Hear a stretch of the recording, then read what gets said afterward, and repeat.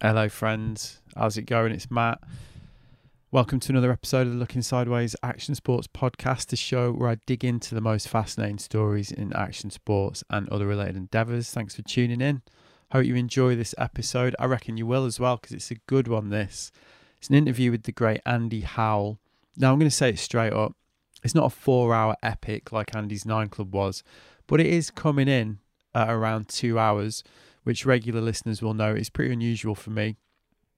And yet that's just the way this conversation with one of skateboarding's truly original thinkers unfolded. I mean, after all, there's a lot to talk about. Sure, there's Andy's career as perhaps one of the biggest cultural influences in skateboarding history, whether as a truly progressive skateboarder, an artist, a company owner, entrepreneur, as he puts it, a visionary, a marketeer, a networker, a patron, basically a symbol of all that is creatively unique about skateboarding. But then there's also the incident that changed his life and that of his family at the end of 2019, the fire that destroyed their home, and with it the collection of artwork, his own and the other work by people like Ed Templeton, Shepard Fairey and Keith Haring, that he's been collecting his whole life. It's a blow, I think it's fair to say, that has changed Andy's life completely, and as you're going to hear, one that he's still at the early stages of getting his head around. So given everything that he's been dealing with, I'm really, really grateful to him for even agreeing to come on the show in the first place, to be honest. But I'm so glad that he did, because as you'll know if you've followed Andy's career, well, you'll know what to expect, should I say. This chat evolved into something really fascinating and unexpected. Andy's always been one of skateboarding's sages, if you like, an artist and an intellectual thinker who discerns patterns, seeks out connections, and is unafraid to grapple with the biggest themes of all: life, death, storytelling, humanity, technology, all that good stuff that I like to chat about on here. So we did, and like I say, this one took on a life of its own. And as I think you're going to hear, me and Andy had a whale of a time settling down to a good old chinwag about life, the universe, and all the rest, at a particularly febrile period in human history. So I'll be back at the end with some more background on how Andy personally influenced my life, as well as the usual housekeeping corner. But in the meantime, here's me and Andy Howell. Ideas travel. Enjoy.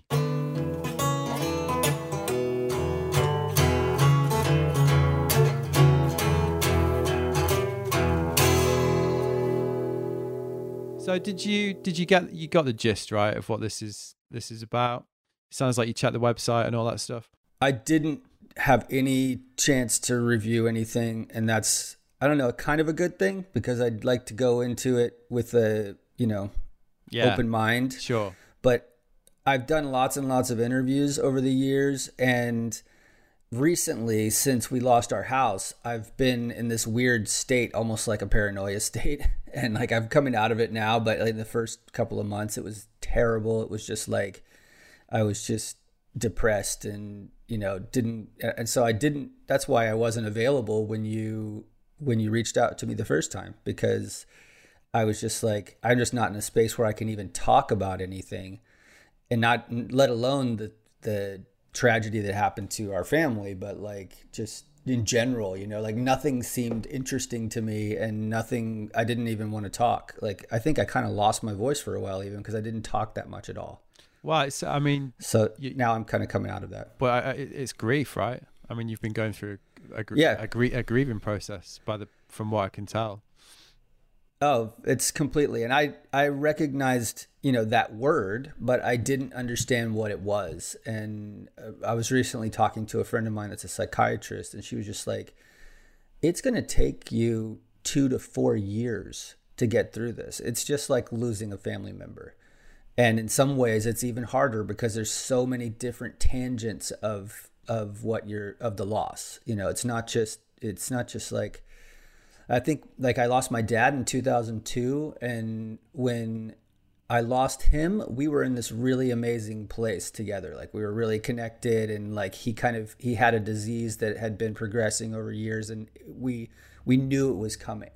And so I was sort of okay with that happening, because he was okay with it, and we knew it was coming. And I grieved for a long time after that, mostly through the art and stuff that I was using as therapy and everything, which I kind of documented in that book I did back in 2004 or 2005. But with this, it was so immediate that we went out. We were just having this amazing day. In fact, my kids had a friend sleep over the night before, and her dad, who's like a movie producer guy, he came over and we were all laughing and had breakfast together.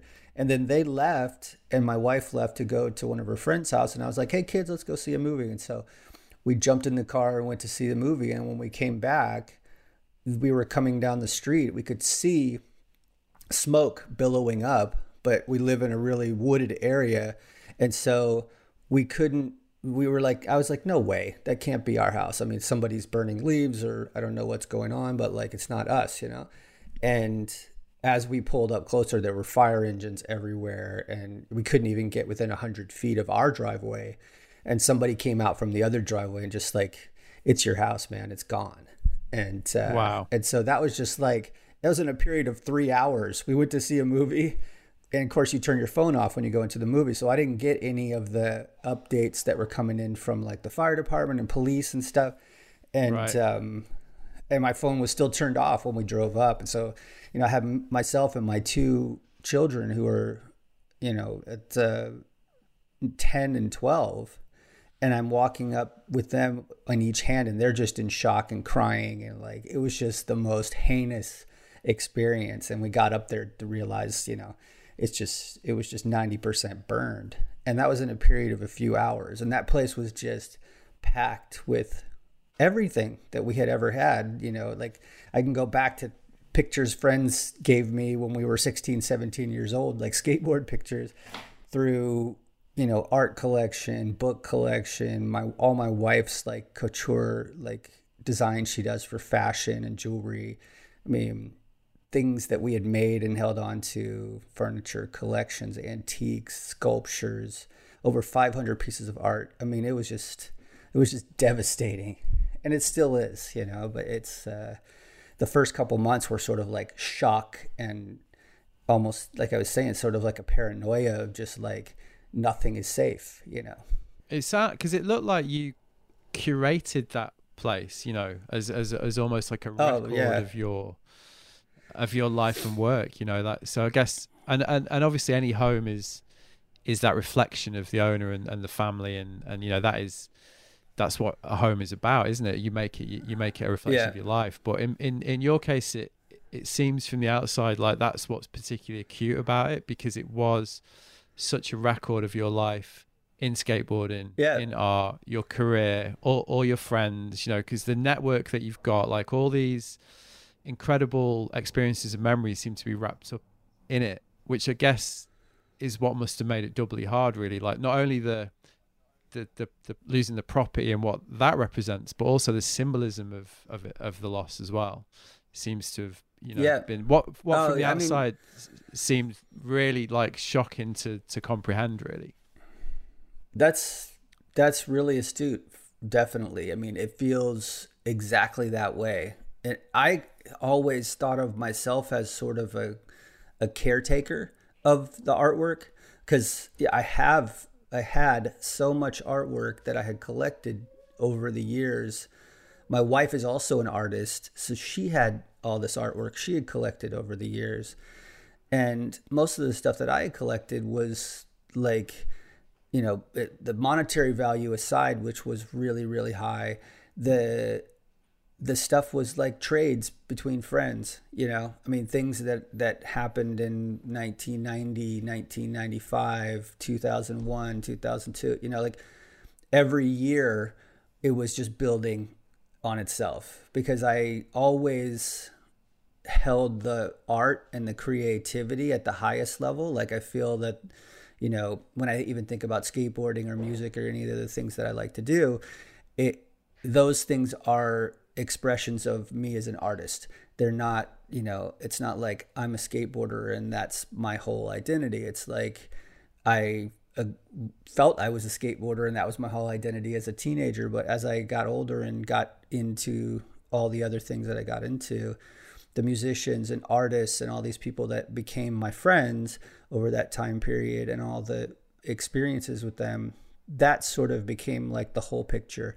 And so, I mean, if a lot of people that had been to our house, and luckily we just had this launch of the New Deal thing and the big art show that was at Subliminal Gallery at Shepherd's Gallery, and a big kind of get together for the team and the artists over at our house just a couple months before it happened, because then that artwork would have never been seen. You know, I mean, there were original drawings, the original logos for New Deal, the original drawings for My Graphics and Danny Sargent's, and just a bunch of different ones that were just like vaporized.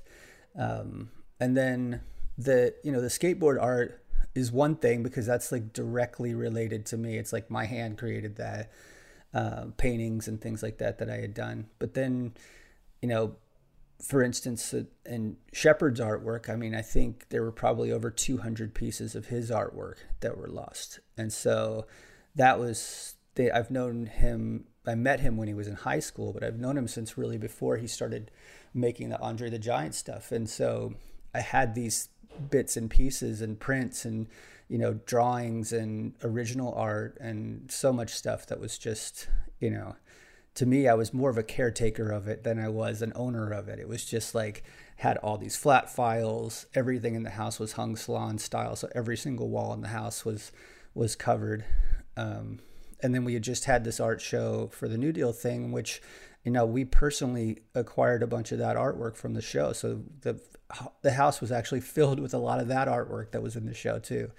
So it was just, it just compounds when I keep talking about it. It just compounds more and more and more, because there's just so many things. All the collaborations that I did, probably a dozen hard drives backing up all the digital work I had done over the last 20 years.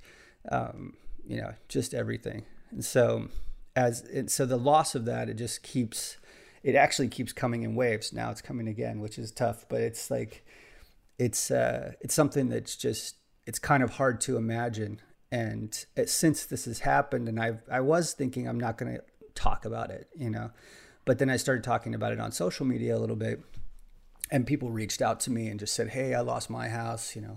I lost everything that I had. I know exactly what you're feeling." And like, that's been kind of nice, because there's been sort of the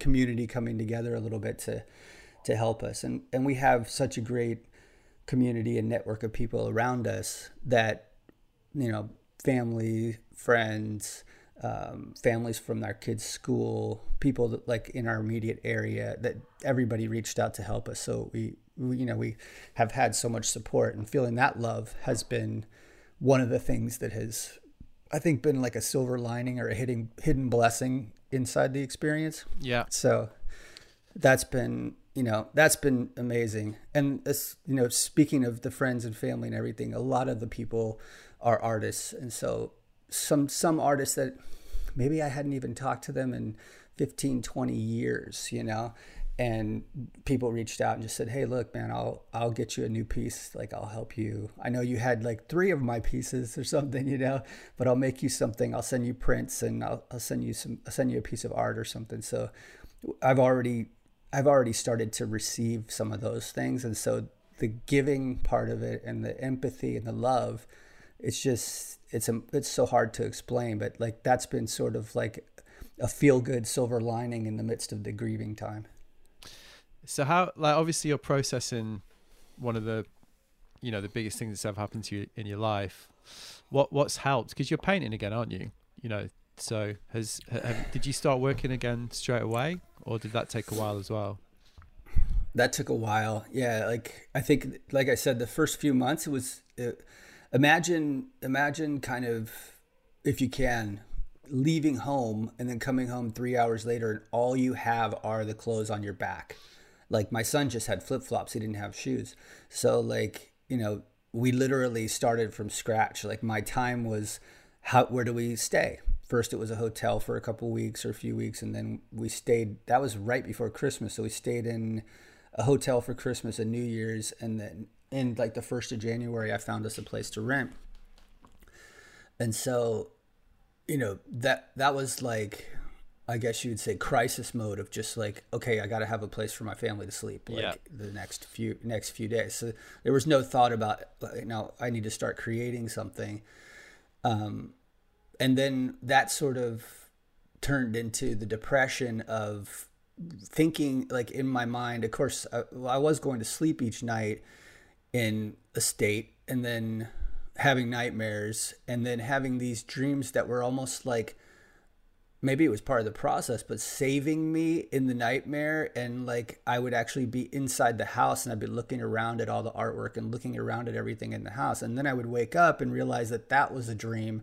And the real reality was that everything was gone.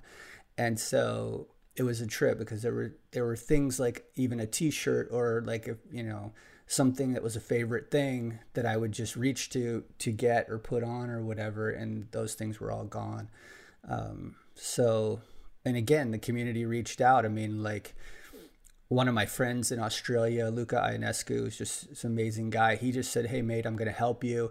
And without even me knowing, he reached out to a bunch of brands that were like mutual friends of ours who sent packages and stuff to us. And so we got like, clothes and hats and vinyl figures and even some toys for the kids and Amazing. Skate stuff and things like that. So it was just like absolutely incredible that stuff happened. And while that was happening, I was still in the crisis mode and I was kind of like, okay, there's a box of stuff. Like now there's some Christmas presents for the kids. You know what I mean? It was like, it was a complete shit show really. But it was amazing that people reached out to support. And and then I'd say like about 2 months into it. So probably like February, March, April, 2, 3, 4 months into it, then I just started like scribbling things down and I started drawing and, super dark stuff. And then it started to change into, I guess, somewhat less dark, I guess. I mean, my artwork always has like a little twisted perspective to it, but my wife started making art too. And the kids who are the most resilient of all. And I think maybe because they don't feel that enormous impact that I feel of all those years of all those things gone. I mean, my son said like a day or two later, he was like, "Papa, if it had been the wildfires, we would have at least had like 30 minutes to grab our favorite 3 or 4 things, 5 or 6 things that meant so much to us, because he had his little areas in his room with his artwork and his like, original drawings from people that, we had gotten. And he just got, Caballero just given him like a cab dragon sculpture thing that was signed to him. And he had all these amazing things that really were sort of like, because I knew these people, he became friends with these people. But like, I think Stevie probably came to True's like 3rd birthday party or something, right. So they've known each other for a long time. And so that's one of the people True sees that's like super creative and passionate and doing the things that he loves, And so he sees them throughout these periods of his life whenever we visit together or whatever. And he, I mean, my hope is just the same reason that we surround ourselves with artwork in our house is that the kids will follow in those footsteps and always listen to their inner voice and their inner inspiration of what they want to do. So they just express themselves creatively and make their life out of that, Yeah. But yeah, so, just, I think they're so resilient that they were the ones that inspired me. They, my daughter's really into making slime and drawing, and she had actually had, I think, the worst of the experiences because she had been studying rabbits for a long time, and I'd say like 8 months, she learned everything about how to take care of rabbits, how they grow, how you clean them, how you what you feed them, all these different kinds of things. And then she had gotten this rabbit and it got out of our house in the fall and died. And it was the first pet that she really had that was hers. Right. And that was her first loss that she had. Then we had the fire, on top of that. And so she had, I think it was the worst for her, but both of them just started making stuff, making art, designing, they're all in digital media now too. So they're drawing with Procreate and using their phones to make little iMovies of stuff that they're into. And I mean, they're completely the new generation where everything's digital and online. Yeah. So when I'm interested in how art has helped you process this, because I don't really want to make the kind of glib link to say like, is it therapeutic for you to kind of process these things? But you made a comment earlier about how when you did start working again, the work manifested itself to reflect your state of mind a little bit. Is that a common thing for you? Do you find that the way you're feeling does come out in the work that you produce? Definitely. I mean, I think I'm probably the kind of artist that even to my own, I don't know what the word is, but it's probably not a good thing for me in my career as an artist, but that I only create on inspiration. I didn't ever create a style of art and then stick to that same thing throughout my entire career, making the exact same kind of art. Well, you can see that in every single form of expression that you've kind of done as well. Sorry, go ahead. You can see that in every way you've expressed yourself anyway, whether that is music, like all the different fields that you've experimented with kind of like pay testament to that, don't they, as well? Yeah, I think that's been sort of, in a way, like any one single thing that I've been into doing, I haven't, I would say reached some enormous amount of commercial success with it, because I've been diverted or my mind goes into another direction. And I'm like, this reminds me of like this poem, by Pablo Neruda, or this reminds me of like this piece of music or this book or whatever it is. And then I'll get off on that tangent for a little while. And sometimes that'll manifest itself in this thought that I want to go back and make some sort of music, or, I want to do something else. And so I've followed that, but it's led me on this adventure throughout my life that's been so incredible, where because I was so passionate and because I was so committed to following that passion and that inspiration, it's always turned out pretty well for me financially too. So that's, I think, been, the payoff. It's never been this enormous success, mind-blowing success or whatever, but it's always been, a relatively, good experience in all ways. And of course, now my age, I'm 52 now. It's like I've graduated from that time all the way through my 30s where I was single, and it was really easy to support whatever creative habit I was into because it was just one person that I had to think about, and then I got married and I had a stepson and mother-in-law and my own two children, and just so many pets. Like we have a dog and two rabbits right now. It's like, it just gets bigger and bigger and bigger. So the number of things that I can draw from to, support myself and support my family now is different. And I think, in a strange way, going into this whole pandemic situation, I've had, as I hope most people have had, lots of time to reflect on everything, what I'm doing, what I'm creating, what I'm contributing, how it's affecting myself and my family and my community and the people around me and people I care about.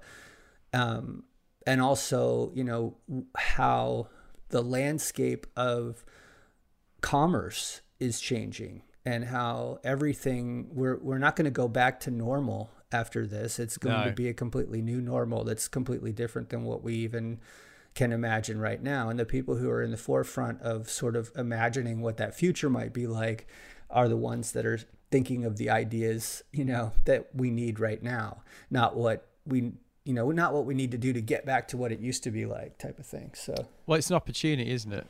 Basically, you have to look at it that way, I think. Yeah. And whether that's like a personal, as you say, evaluating what's important to you and what can best serve you in your life, and how you can use the situation to reflect upon that.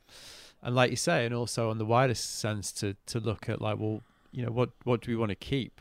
What do we want to change? I mean, God, like we're talking on, a really crazy period in your country right now, obviously with what's going on like the last 2 days. Just in the last couple of days. I mean, I just watched the Killer Mike thing like before we started talking. Have you seen that, like from Atlanta?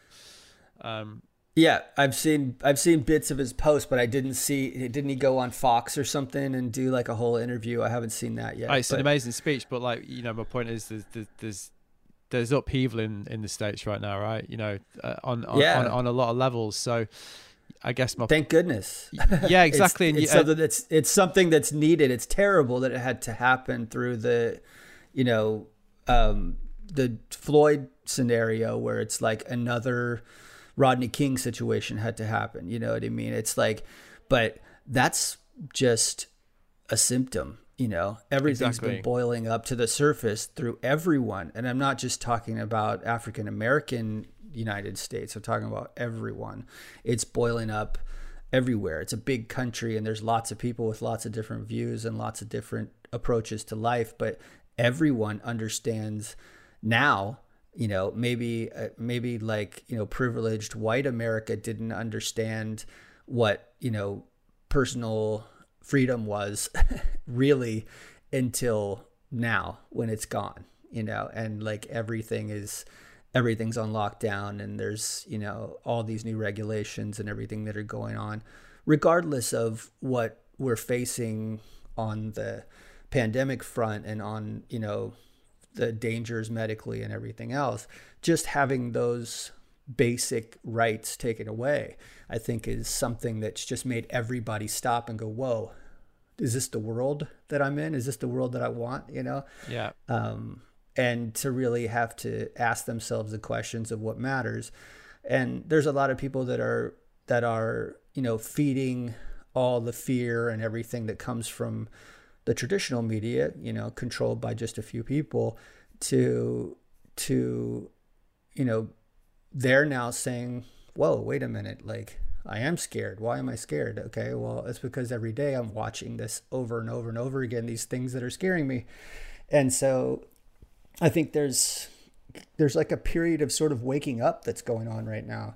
And there's been no time to wake up when everybody's just hustling, working 9 to 10, 11 o'clock at night, trying to make ends meet. It's like all of a sudden they're like, okay, everybody take a break.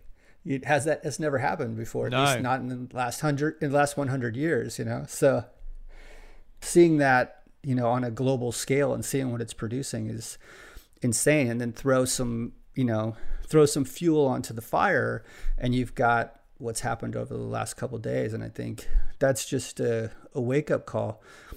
And I mean, I woke up this morning and was talking to my wife for a little bit, and she just said, yeah, you didn't see the news thing where even Fox News and some of these other shows are now putting these people on and talking about it and using terminology, like spirituality and humanity and being humanitarian and all those kind of things. It's like, maybe this is the catalyst to evolve forward instead of backwards, instead of going back to the way things were. Do you feel positive then that something permanently could change for the better?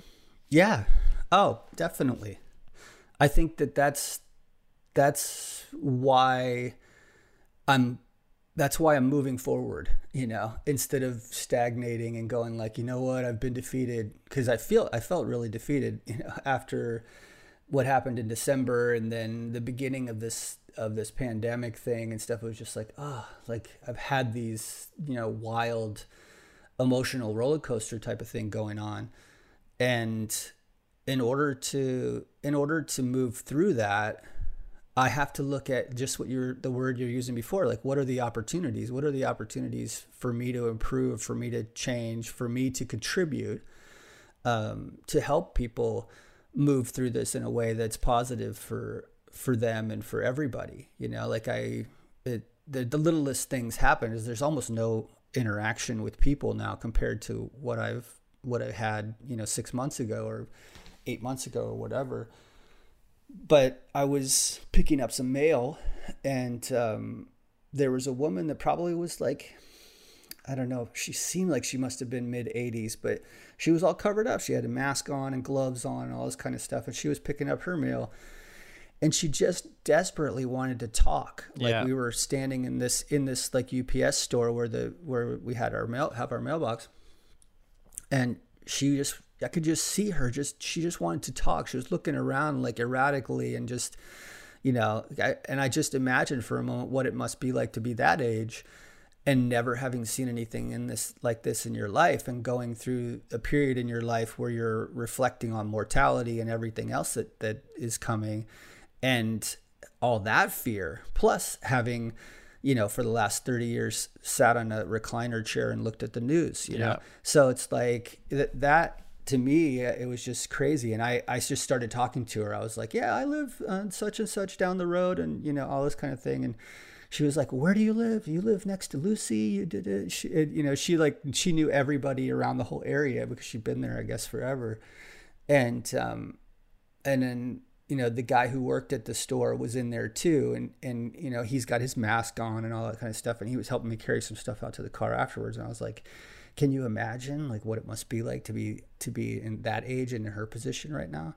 It's like, just insane. So it's like, we have to make those connections. I think when there wasn't any of this pandemic thing going on, there were times when I just didn't even make the connection. I'd be like, I'm busy. I have to get from point A to point B as quickly as possible. I'm not going to stop and talk to this person, But I think we need to make sure that we do that now, that expressing our empathy is more important than ever. More important than ever. Like my neighbors are both 80, mid 80s, no family around.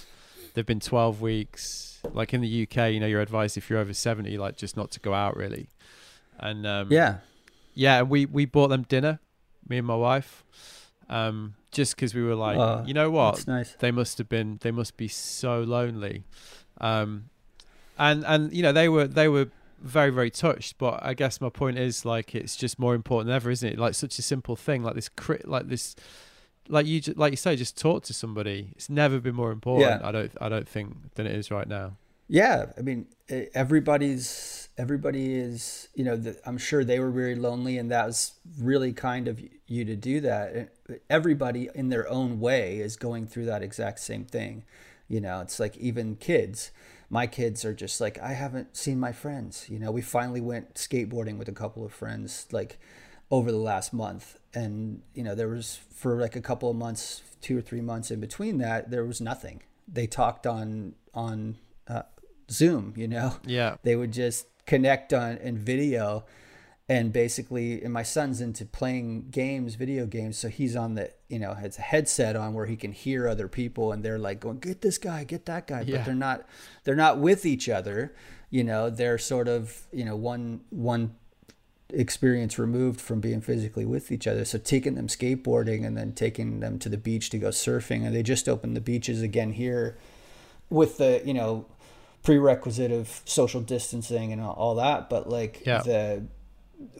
seeing my daughter see the rocks and see the beach and see the ocean really, with her toes in the sand for the first time in months, she just made a beeline out onto these rocks and started pulling up sea slugs and crabs and turning over rocks and, doing all this kind of stuff. And it was just like, oh my gosh, like, I can't believe, sometimes we may not have gone to the beach for a couple months, what I mean? Yeah, sure. In the past, but it's like when you can't, all of a sudden it becomes this, this lifeline. So yeah, it's been intense. And I think, it always brings me back to art, I think, and just creative thinking. But it's like, there's so much cool art being made right now, and so many innovative ways to get artists together, even though we're all separate and separated. I think that there's, generally the artists have the ability to sort of not, I wouldn't say see the future so much, but tap into the universal mind of consciousness and sort of feel and empathize with what's going on with everybody at the same time, even though it may not be completely tangible all the time. I think that that's what the creative mind is. You know, the creative mind is in a lucid state and able to connect with a lot of the energy that's out there in the universe that's moving around, that the person who's in what I would consider sort of an unconscious state is not really tapping into that. You know, they're more focused on the tangible and the things that are happening right in front of their face, whereas artists are able to sort of, you know, look beyond that to some extent. Well, that's always the role of art in this kind of situation, isn't it? To kind of make those connections, isn't it, for people? Yeah. I mean, in one way, it's to just provide relief, you know, something funny, something beautiful, you know, a beautiful landscape, a beautiful picture, whatever it might be. That's one role, is to kind of give people some brief reprieve from whatever it is that they're going through. But the other side of the coin is sort of to inspire critical thinking and to like use their art as a voice to help catalyze the feelings and emotions and, you know, whatever's been going on with people in the world, and give people something to look at and go, yeah, that's how I feel, you know?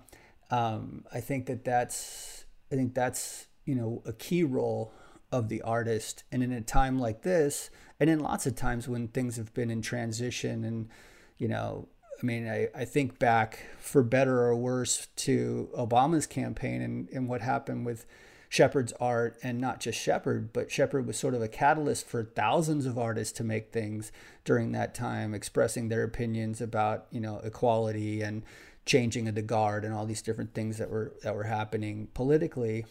And that really moved a lot of people. And I think there's just as much of a opportunity and responsibility for creative people to do that now. And then you've got, you know, the internet technology and social media and everything, which allows people to proliferate their visions and their sentiments, you know, in a really big way. And maybe people get caught up sometimes in just trying to get more likes and more followers, and they're not necessarily staying true to what their feelings are, you know? So I think it's a reminder, this situation that we're in is a reminder of how much power individuals have, and especially creative individuals, to help bring people together and, you know, catalyze intangible ideas and feelings that people are having into action. Was this the themes you were exploring in that piece you put on Instagram I think it might have been a week or so ago? Like one of the captions you were talking about this kind of territory and how this was that what you were looking at with that piece? The one with the eyes changing as they went around in a circle. Yeah, exactly. I mean, I think it started as the idea that I'm not so sure what my identity is in this digital, and digital is kind of a passe word, but like in this internet infused, technology infused existence that we're in. This separateness, if you like, you know, the fact that we have this remoteness. How do I identify? How do I be human? How do I continue to be human? I mean, I wake up and I feel aches and pains in my back from skating yesterday, and like, you know, I'm thirsty, my throat's parched, I got to get a glass of water. Like, you know, those are my physical human things that are happening. And then spiritually, what's going on inside in my mind and my hopes and dreams and everything else.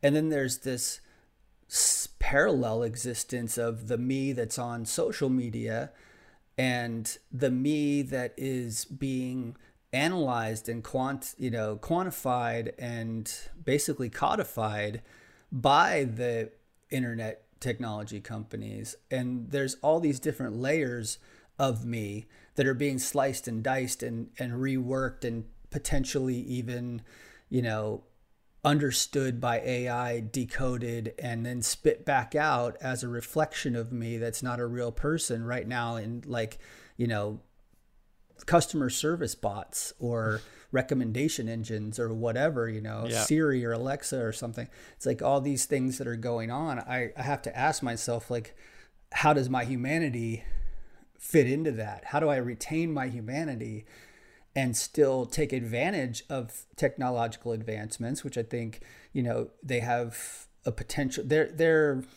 not benevolent or malevolent. They could be good or bad. It depends on who takes them and uses them. And it's like, finding that place where I am. And of course, I've had lots of time to, watch videos and read and do all this stuff over the past few months. And it's like seeing the way some futurists are talking about the combination of organic and synthetic materials and integrating technology into our own minds and, changing humanity by upgrading our systems, our actual physical and, systems, is just, it's crazy. It's beyond what I could have imagined science fiction to be when I was a little kid, and I was watching Land of the Lost and Star Trek, It's like, it's just so far beyond that now. But it's a world that my kids are growing up in and navigating in like such a quick and easy way as just part of their lives. And it's not going away, but we have to find, for me anyway, this is my reflection in that piece, I have to find like, where is my place along that chain? And am I actually getting sucked into a black hole of singularity, or am I having the opportunity to help, in my own way, creatively contribute to the evolution of humankind? It's like mankind right now is doing a pretty shabby job at taking care of everything, and pretty shabby job at taking care of the planet and other people and equality and, issues with hunger when there's plenty of food, and water shortages and water rights and sovereignty and, all these different things that are going on. It's like, it doesn't work generally, so how do we navigate this, time of quantum leaps in what people would say is progress technologically, where we're actually going away from what people have known for thousands and thousands of years, which is how to coexist, with the planet and everything around them without making a negative impact. I mean, the answers are not to cull the population. It's to figure out how to use what we have in a symbiotic way with everything around us, and the natural world and the technological world coexist. And so, I mean, that's what I was exploring with that piece. I'm sure all of that didn't come across, but it's just generally that feeling of like, am I getting sucked into this black hole, or is this actually an opportunity? And what conclusion do you think you've reached at this point? Do you think it's possible to retain this spark of humanity that you're talking about in the face of this like relentless march of progress? Because that's the other thing that's been really interesting about this situation, isn't it? Because what you're talking about is something that everybody who's at all thoughtful is going to recognize. Everybody's like try to grapple with this new reality that we face, but the pandemic it almost fast-tracked everybody, didn't it? Because it removed that day-to-day humanity, that day-to-day contact that we're talking about. It just removed it in a moment, didn't it? So suddenly everybody's faced with a further level of remoteness. So I just wonder, if what do you feel positive at the end of this or during this? Do you feel? I do feel positive, and I think it's because what's been covered up in humanity is our innate spirituality. And I'm not talking about, a religion or anything. No, I'm just talking about basic spirituality. Like our spirituality and our creativity and our connection to this universal mind, a connection we have to everybody and everything all the time, every living being, is so powerful that nothing that's made of zeros and ones can ever come close to understanding it or emulating it. If you cover it up with fear and separatism and all these other things that are happening to us right now in such an intense way, it's easy for people to forget their spirituality, to forget their humanity, and then just to go, oh, well, these guys are smarter than me, I'm just going to do what they say. It's like, no, the reality is, in your heart, we all have all the answers within us. That's just a basic human condition that we have. We all have the knowledge of the universe in every atom and every cell in our body.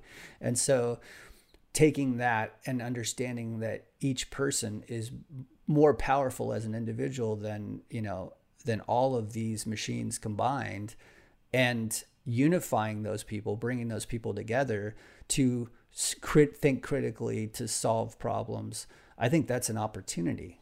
And I think we're seeing little bits of that. We're seeing the sparks of like anger and the first outbursts and everything right now. But just right behind that are incredible intellectuals and people with, such kind hearts that they haven't resorted to doing things, coming from a place of fear and hate in the things that they've done. And the opportunity is for those people to come forward with the answers and to help guide people in a different direction, because everybody's just fed up, So I think that's an opportunity. And as that relates back to technology is not going away. We've been on this fast track that now is taking quantum leaps of 100% efficiency and scale and everything else in every year pretty much now. It's how fast things are going towards this world of 5G, I guess you would call it, where this is just one more step in that process, but it's like where everything is connected, and everything is being monitored and everything is being quantified, and every gesture is being an algorithm is taking that and overlaying that on thousands of points of data about each person and whatever. All that stuff is going on, but that still doesn't replace the basic human condition and spiritual condition of people, and the power that, especially the in the forefront of that, the intellectuals are able to process and think about all the hard, concrete, physical evidence of things that are going on and put that together and make it digestible, I guess you would say. Excuse me, let me get a drink of water. Yeah, I mean, I guess it's why storytelling, communication, art is so important, isn't it? I mean, I always equate the consciousness that you talk to communication, to storytelling. To me, it's why it's such a fundamental human desire, need. It's part of us, isn't it? This need to communicate through stories, to try and interpret the world, wherever we are in, whatever period we're in. That's at the root of it, isn't it? To try and make sense of it, to try and help other people make sense of it. And right now, definitely, it's never been more important, I don't think. Yeah. And what is storytelling? Passing down information and knowledge that comes from generations of information and knowledge, which comes from what works and doesn't work, and how is the best way to coexist with other people and with the environment and all of that, on the basic physical level. Those things are already known. We've just now recently put the variable of technology in. That's just like, it's a new religion. It's a new God. It's kind of like, oh, well, the old religion couldn't explain how all this stuff came to be. And so now let's just take the data and crunch it, and that'll be the answer. It's not really the answer. It's a piece of the puzzle, and it's one tool, just like a blunt instrument or a stick, that we're using to stir up the pot and see if we can make things work. We have to understand how to use it to make things work better, Yeah. So I had a question about what you were saying earlier, the way that you've been coping with what's been happening to you recently, this year. Because one of the things that really strikes me about your career and the way that you've expressed yourself through all these different mediums is the creative confidence it seems to have taken, especially when you were younger, because like to be confident enough to say, like, hey, we just started a new deal. I'm going to go off and I'm going to start Underworld Element, or like, I'm going to start Zero Sophisto, or I'm going to do a zine. I'm going to do this. That's been a real theme of your career. And also it's just a theme of honest creativity and expression anyway. Like if you're gonna express yourself like truly, I think it does take confidence in yourself and what you've got to say, and the ability. You mentioned, like earlier, you said, I've always just been guided by wanting to express myself truly. I've never chased the thing. I've always just wanted to, and that's a confidence thing, which is something that I think I'd like to ask you. But I guess my question on this is like, has the way that you've reacted, because it sounds like your confidence has been shaken. I guess that's what I'm saying with the fire and what's happened. Is that a new experience for you? Is that the first time that you've... No, not the first time. It's I mean, when I was a kid, I was just headstrong. Always, my mom would probably tell you the same thing. I mean, she would just say, like, when he thought of something, he was going to do it no matter what, and he wasn't going to stop until he did it. And so that sort of was my MO from the time I was a kid. And as I started to realize, I think the first things that made me realize I could express myself were like punk flyers and skate zines. Where it was just like, I can make that. Yeah. I made one of those. I had a couple friends in my neighborhood that had a punk band called Dead Aim, and I drew the little skeleton like creatures for their black and white Xeroxed, tape cover. You know what I mean? And I was just like, oh my gosh, I just did that, and now all these other people are seeing that, and like these ideas that I have, these things that used to just be, oh, let's play a game of, hide and seek, or I would get all the kids in the neighborhood together to play football or lacrosse or whatever it was before skateboarding and everything else came. It's like, I was just like, oh my gosh, this is it. Like, I can ride a skateboard and I can create zines. I can do this. And like that just, I think from that moment on, I just didn't stop believing that I could manifest whatever was in my head into the physical world. That's the confidence I'm talking about, though, because that's that. I don't think that's that common, especially at that age. I don't know, but it definitely. I mean, I came up against things that wanted to hold me back, and there were lots of naysayers. There were lots of people who were like, dude, you can't do that. Like, what makes you think you can do that? And then I would go home that night and screen print the t-shirt myself. You know what I mean? I would like figure out how to do it, because you're not going to tell me I can't do it, And so it was as much of the rebellious punk attitude of just like, I'm not going to be held down, or, and I think that's what started me off. And then along the way, especially in the first part with skateboarding, and then, being a skateboarder on the East Coast, which was probably a lot like being a skateboarder in the UK. It was like we were completely disconnected from this golden land of California with, the magazines and Del Mar and all these different things. Yeah. And we just built it ourselves. We started building ramps, and then the city outlawed skateboarding. And so we petitioned the city with thousands of petitions, and we got them to build a huge ramp, which ended up being one of the best ramps in the US. And then all the pros started coming to skate with us, Yeah. It was just very much just like, the most overused phrase, I guess, but for me, it's like, I look back, it was just this DIY culture of just create it yourself, because it didn't exist. There wasn't street skating. There wasn't, there was just there was vert skating, but the parks had died. So we were building ramps, and then sometimes we couldn't get enough wood to build a full ramp. So we built a half size ramp, which was, nowadays would be called a mini ramp. Yeah. And we were just making it as we went along. And each day was sort of an adventure of like, what are we going to create today? And I think as somebody I would just say I'm an artist through and through, like that's what my life is about. And that was definitely one of the hardest things, was my parents not supporting that as a kid, not wanting me to do that, just for their fear of that's not a pathway you should take as a, professional career pathway. Yeah. It took a long time for them to come around. And I think part of the thing that made me successful in kind of driving through those plenty of insecurities and stuff that came along with it, you know, were just saying, I'm going to do it. You know, I'm going to prove that I can do it.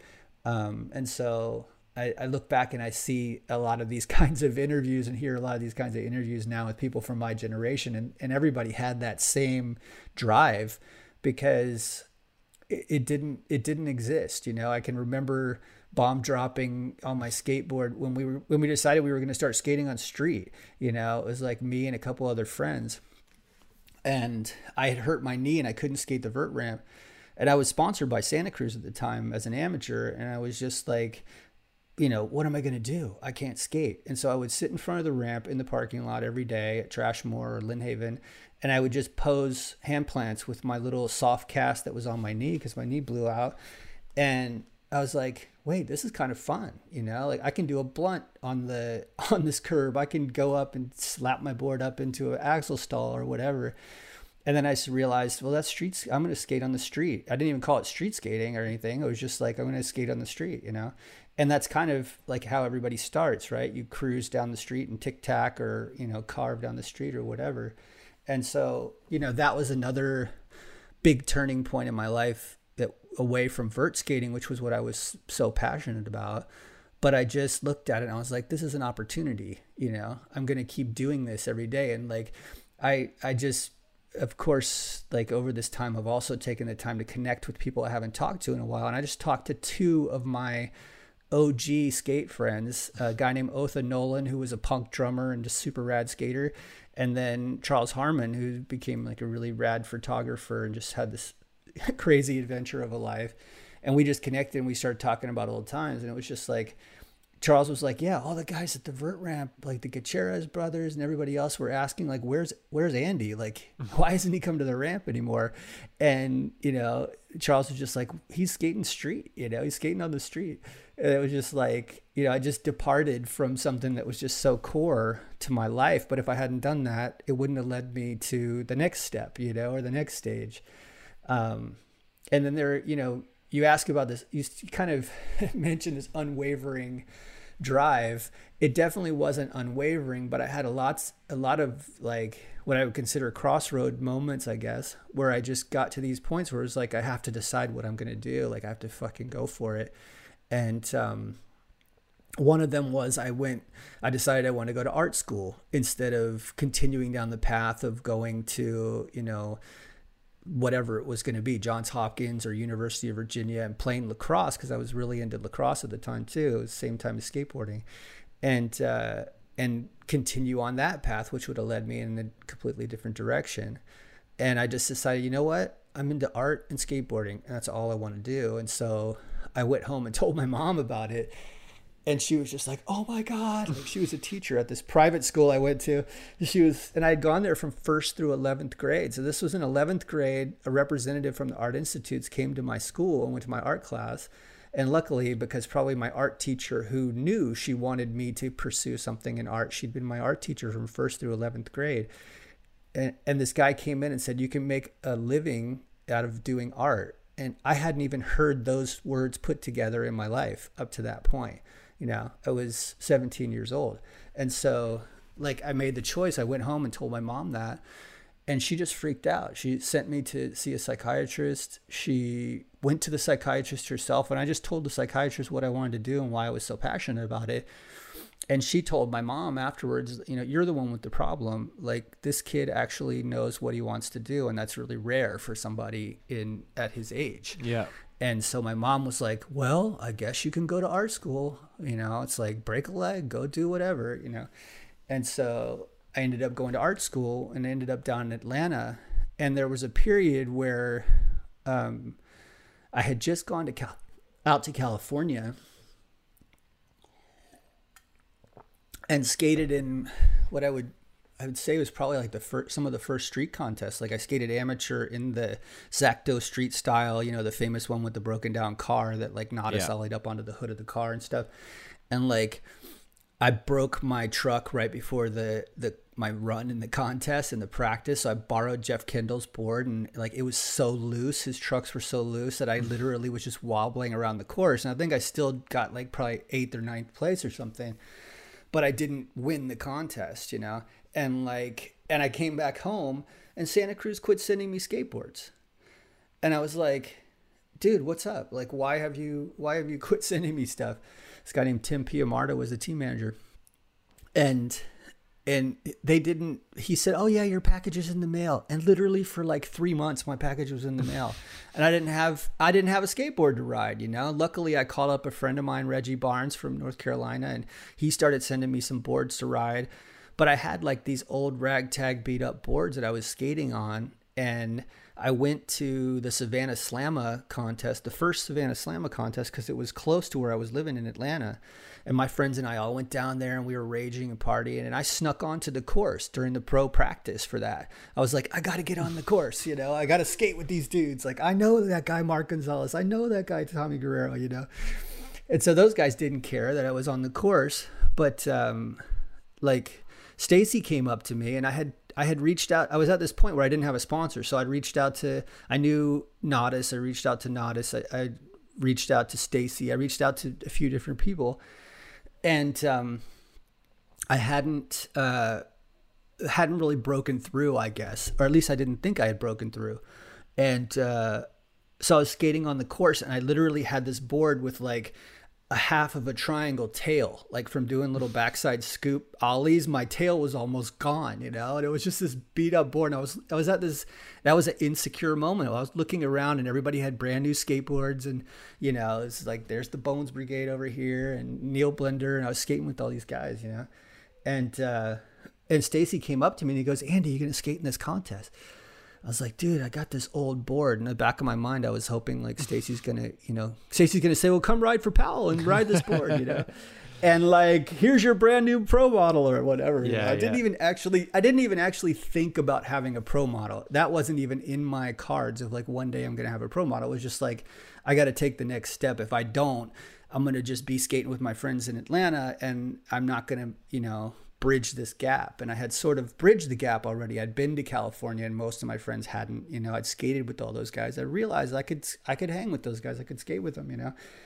Anyway, long story short is what I didn't realize, and what Steve Size only told me many years later, like literally a decade later or more, was just like, you know, Stacy had told Steve to come find me and skate with me that night. And like figure out, you know, oh, we want to put this guy on the team or not, type of thing, you know. And I'd say Size, I think Size was AM then, but he was like the guy ripping the hardest, you know, on the AM team at that time.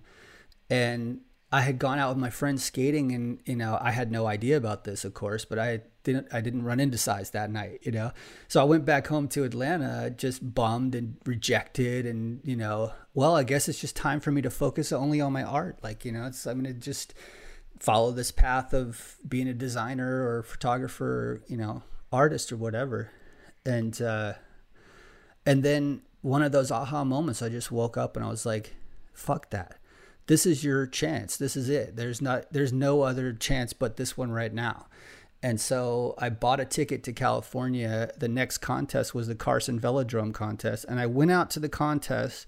My buddy drove me up in his rickety old Volkswagen Bug that I didn't even think was going to make it from Huntington Beach up to Carson. And I entered myself in the pro contest. I didn't even have a board sponsor, you know?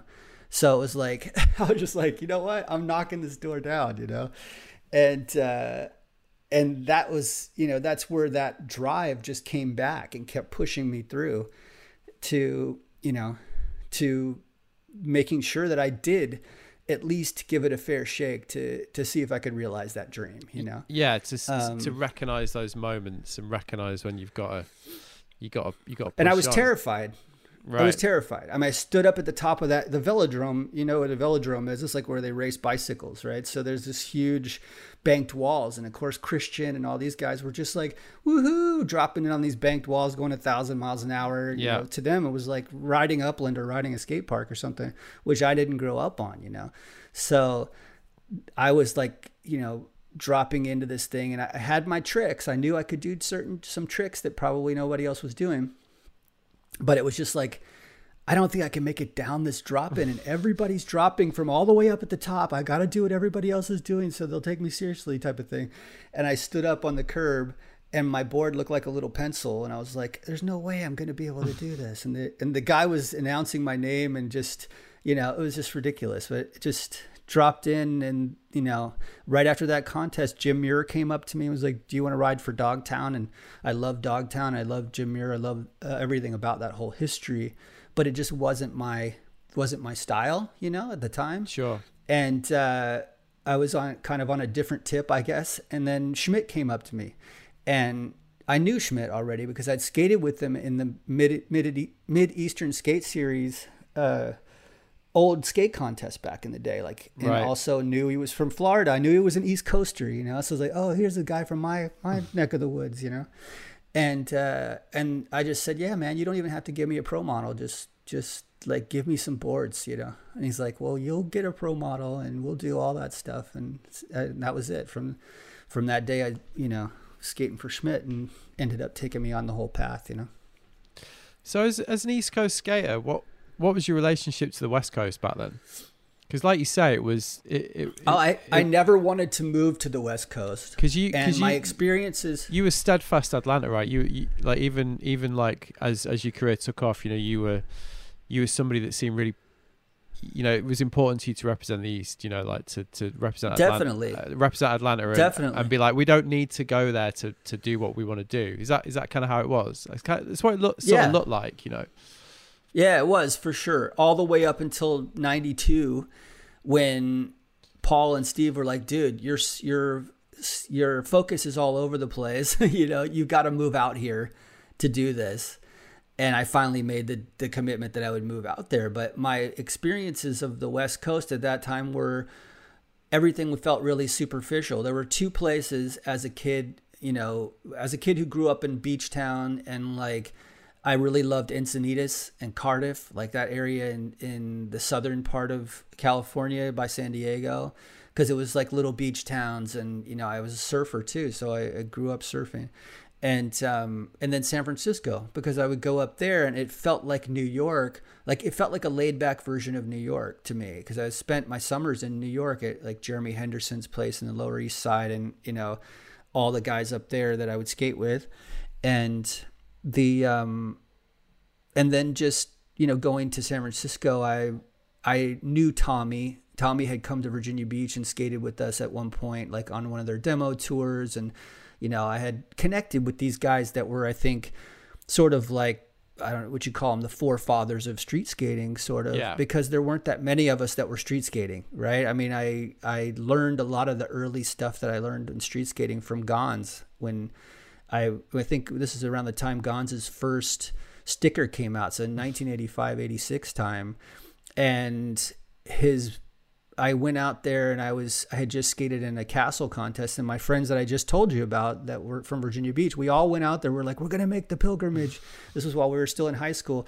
We're going to make the pilgrimage. We're going to skate in a contest in California. And we skated in the castle contest. And then we ended up down in Huntington Beach at our friend Blake's house, and there were too many of us to fit in his mom's house. So he put us over at Marty Jimenez's house, and Marty lived in this little cottage right by Huntington Beach Pier. And Gonz was living in the living room of his floor in a box made out of 4x8 sheets of plywood in the middle of the floor with a little light inside. Classic. And and I was just like, that was just one of those moments where That's oh brilliant. my God, the light bulb went off when I skated with this guy. I'm like, this is the future of all of this, this is the future of skateboarding, just skating with him.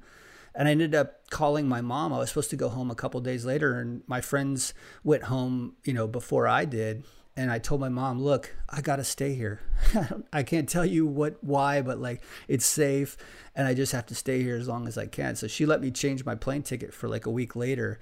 And I skated with Gonz every day around Huntington Beach, on ramps and little alleys with bank to walls and benches and curbs. And I just realized at that point that skateboarding wasn't just slappies and bonelesses. It was a completely different kind of skating, And I went back home after that, and there was a little local contest in Virginia Beach, and I had just evolved to the next level. And that was sort of when I sort of made a departure from the rest of the people that I was skating with, as far as my ability and my understanding. And I wasn't necessarily better than everybody else, because like there's a guy named Bushka Vidal who was sort of one of my closest friends and my guy I skated with all the time, and he and I would volley for first and second place on contests. But like it was that I understood that there was no limit to what was possible in the street, you know? Yeah. Whereas before it was a translation of vert onto street.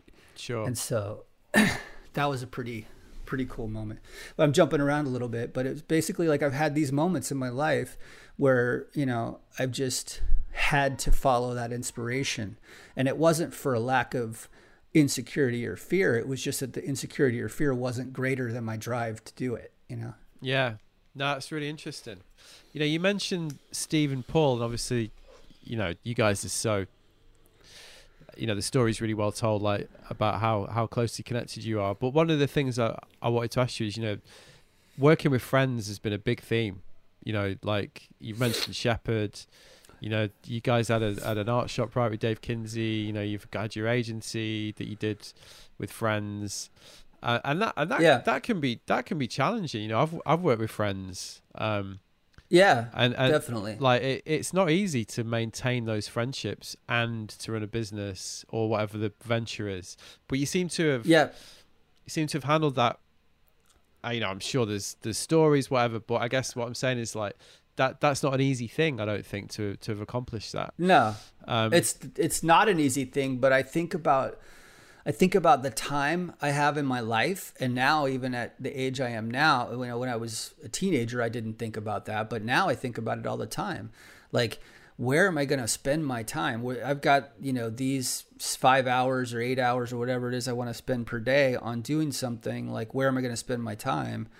And I always was drawn to the brotherhood of working together with friends on projects. Like, I think I'm very collaborative in that way. I have my own visions of things that I want to do, and lots of times my vision speaks so loudly that it ends up leading whatever it is that I'm working on.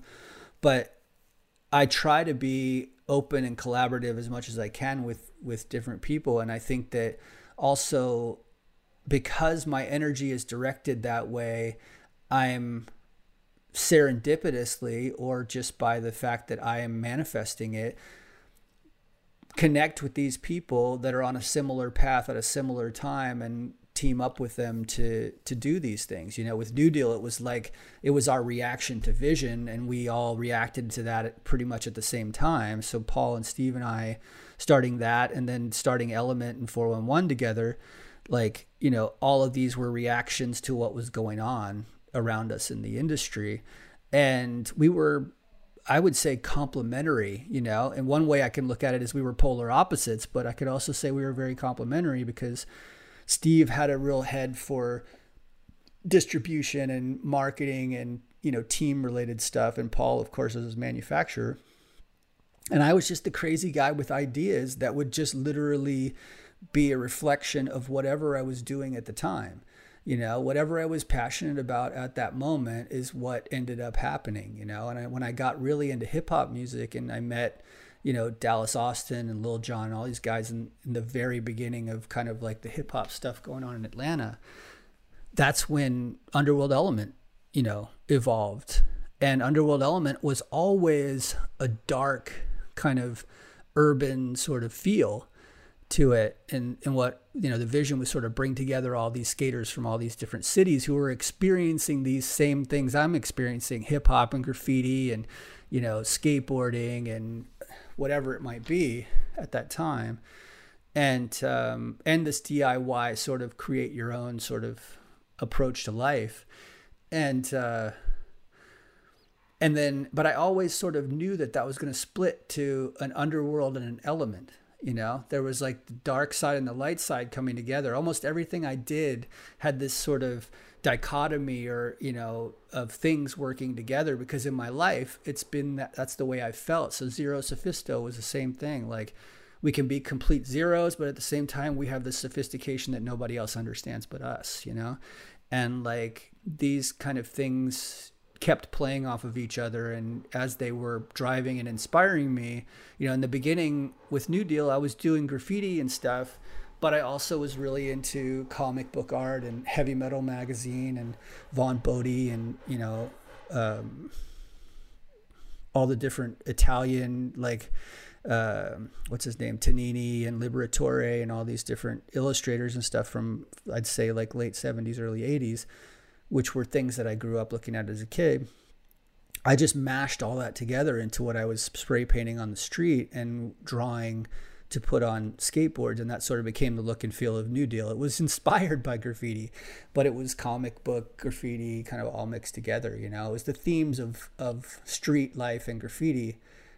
But the New Deal, when I got deeper into hip hop and all these things, didn't really have the same, you know, attraction to me to create for as doing something that was more hardcore. And maybe it was a precursor to like a Zoo, or, you know, the things that were happening, like streetwear was just starting to happen at the same time. Fresh Jive and Echo and stuff like that were starting to come out. And I was like, dude, we're the most hardcore of all those people. We're skateboarders. I was going to say, so, it's like, very, let's just make that ourselves. Very ahead of its time, Underworld Element. Like when you look back at it now, and I can understand what you're saying about New Deal, you feeling like it wasn't the right outlet for that expression.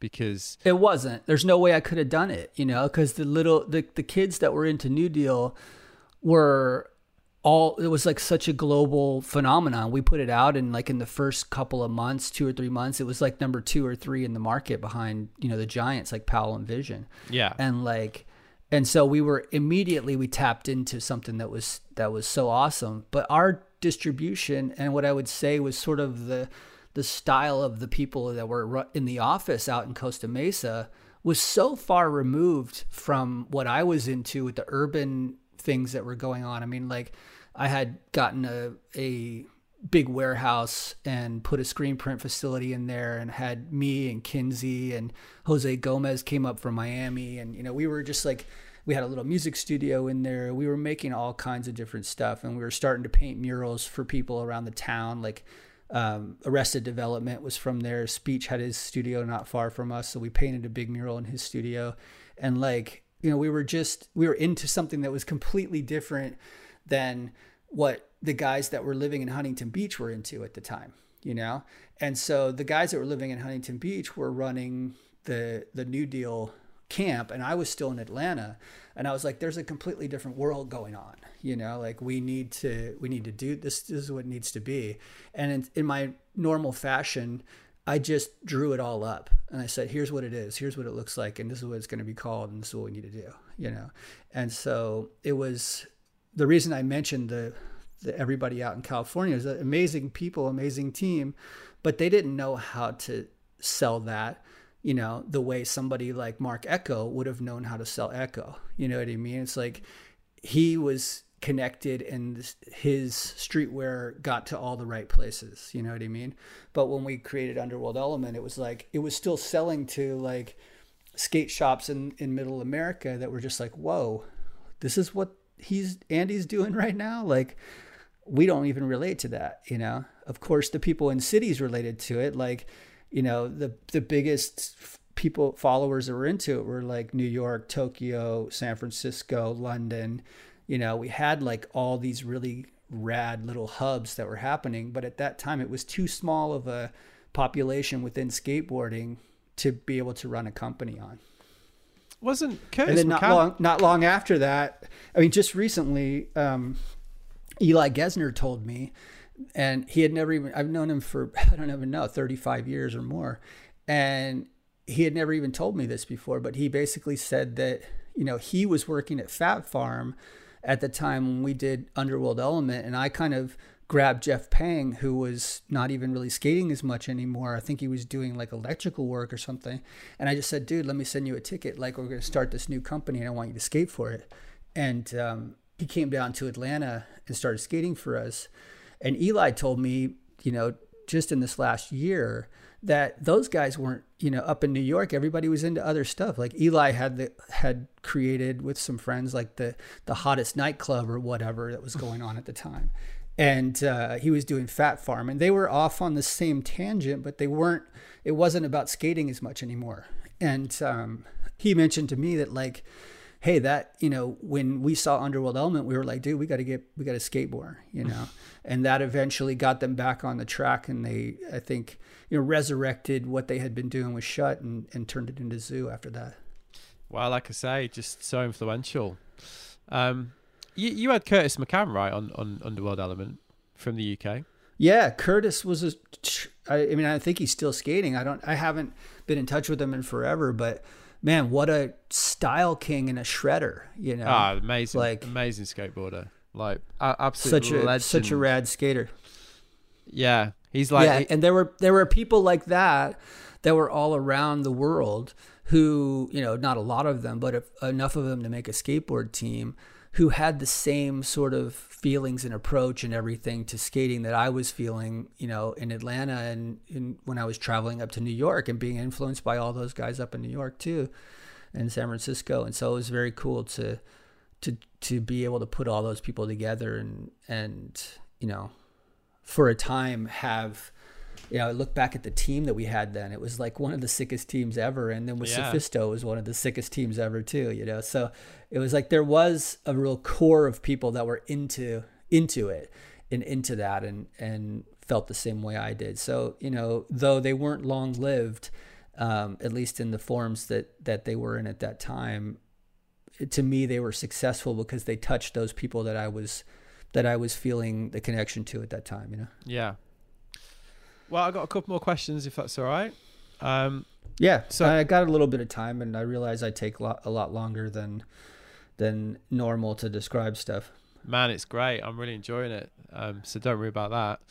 So another quote that I really liked in your Nine Club was when you were talking about setting up your agency, and you were talking about working with all these brands, and you said, we don't have to interpret our culture. And you were talking about how, because it's that classic thing, right, about how like the trade-off between working with the mainstream and when the mainstream wants to reappropriate the culture, you might as well control it because you know the culture, and if you might as well take the reins on that rather than let it be misinterpreted, which is obviously something that skateboarding, all these cultures, hip hop, whatever it is, grapples with perennially as the mainstream and as the sports, the cultures become more mainstream. So in that context, like, how do you feel about it today? With this long view that you've got over all these cultures, we're talking a 35-year career, and in that time, you've seen it evolve from what we talked about, from your roots to what it is now. And when the period you were talking about in your Nine Club interview was like late 90s, I believe, like Tony Hawk era, big brands coming in. But now, like, obviously I'll mention the Olympics. It's not a question about the Olympics, but like it's obviously a relevant marker for this context. So I guess I'm just interested in your perspective on that. Yeah, I mean, my perspective on it would have been different over, each decade over the last 3 decades or 4 decades, because there was a time in the late 80s where I was saying skateboarding is going to be bigger than football. It's like, it's so tiny right now. It's illegal in some places, but it's just like the way people love it. It's going to be bigger. It's going to be bigger than football. I didn't realize at that point, obviously, there was going to be the Gravity Games and the X Games and the Olympics and all those kind of things. But it's just like, I had this feeling that it was just going to keep going and keep growing. And I've had times like in the early 90s to mid 90s where I've just been like, man, no way, never sell out. Like, don't do the X Games. Then it just becomes about the money and being on TV and not about skateboarding. And then I watched that evolve, and it took a long time for it to really catch on because a lot of people felt the same way I did in the very beginning. And then I watched it and I realized, that was just me being short-sighted. Like, this is actually what skateboarding needed to reach more millions of people and connect more little kids with the feeling of the first time of getting on a skateboard and rolling down the street or learning an ollie or, whatever it might be. Like, that's really what I'm passionate about when it comes to skateboarding. More and more people having that experience. I give that experience to both of my kids, take them to roll around on the skateboards to whatever interest level they have on it. And I can see how good they feel when they learn something or they figure something out. And I remember what it felt like for me when I figured things out for the first time, So I feel like my no sellout approach that I, had when I was in the late 80s and early 90s has evolved into integrating into whatever is the best vehicle for skateboarding at that time.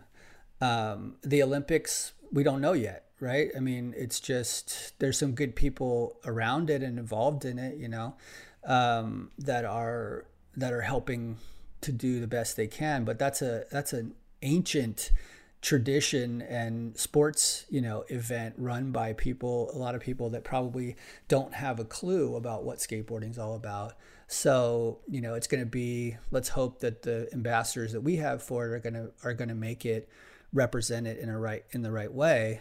But if you think about that, and I mean, think about when Tony Hawk Pro Skater, the video game, came out, that gave, even if they were doing it on a console, that gave so many people a vision of skateboarding that was really well done. Like, it was really legit.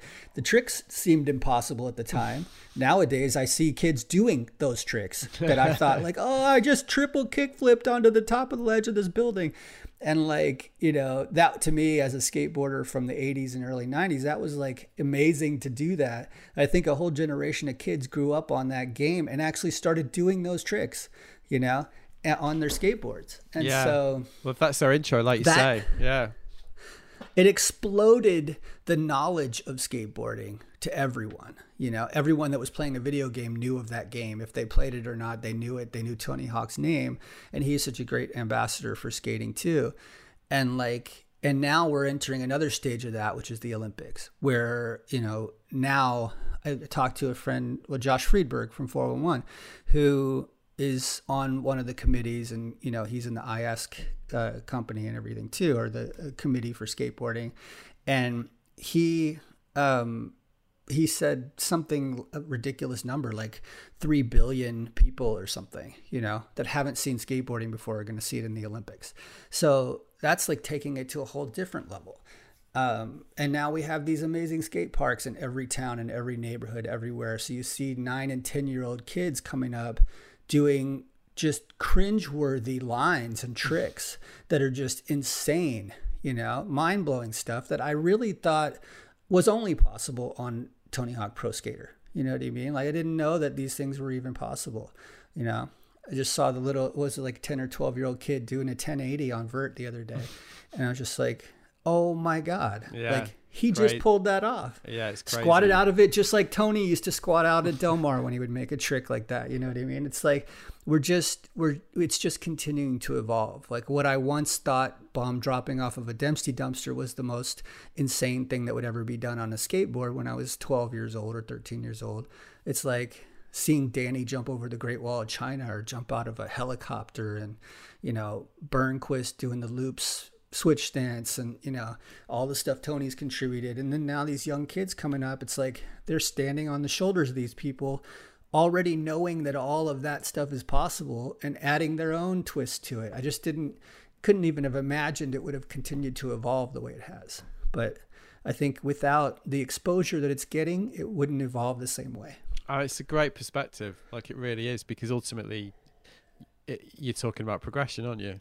And that's the absolute heart of it. That's where that's what it has to be about. It's the only thing that led me to skateboarding was the fact that there were things that hadn't been done that I could figure out how to do on my own time without a coach telling me to run scenics around the outside of the campus. Like, I could literally do something new and innovate and create, just like I would with a pen and a paper or a paintbrush on my skateboard.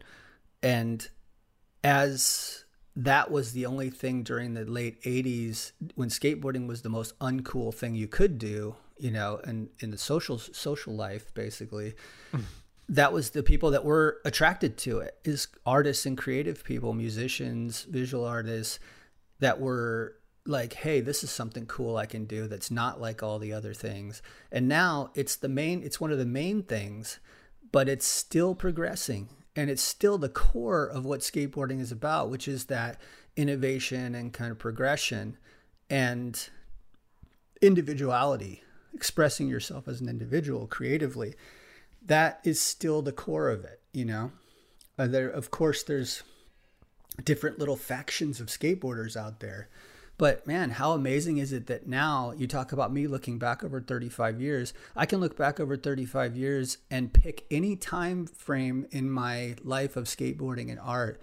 And there's a skateboard manufacturer making that kind of skateboard that I could buy and ride if I wanted to. Yeah. It's like, we're not even limited to popsicle sticks anymore. It's like you can ride anything and have a good time. And every one of those things is a valid form of expression, you know? So yeah, I had the same argument with surfing, where I grew up riding shortboards and I hated longboarders. And then I moved to Malibu and I got a longboard and I was like, oh my God, it's amazing. I could ride my shortboard when the waves are cranking, and when they're small, I can walk around on the longboard.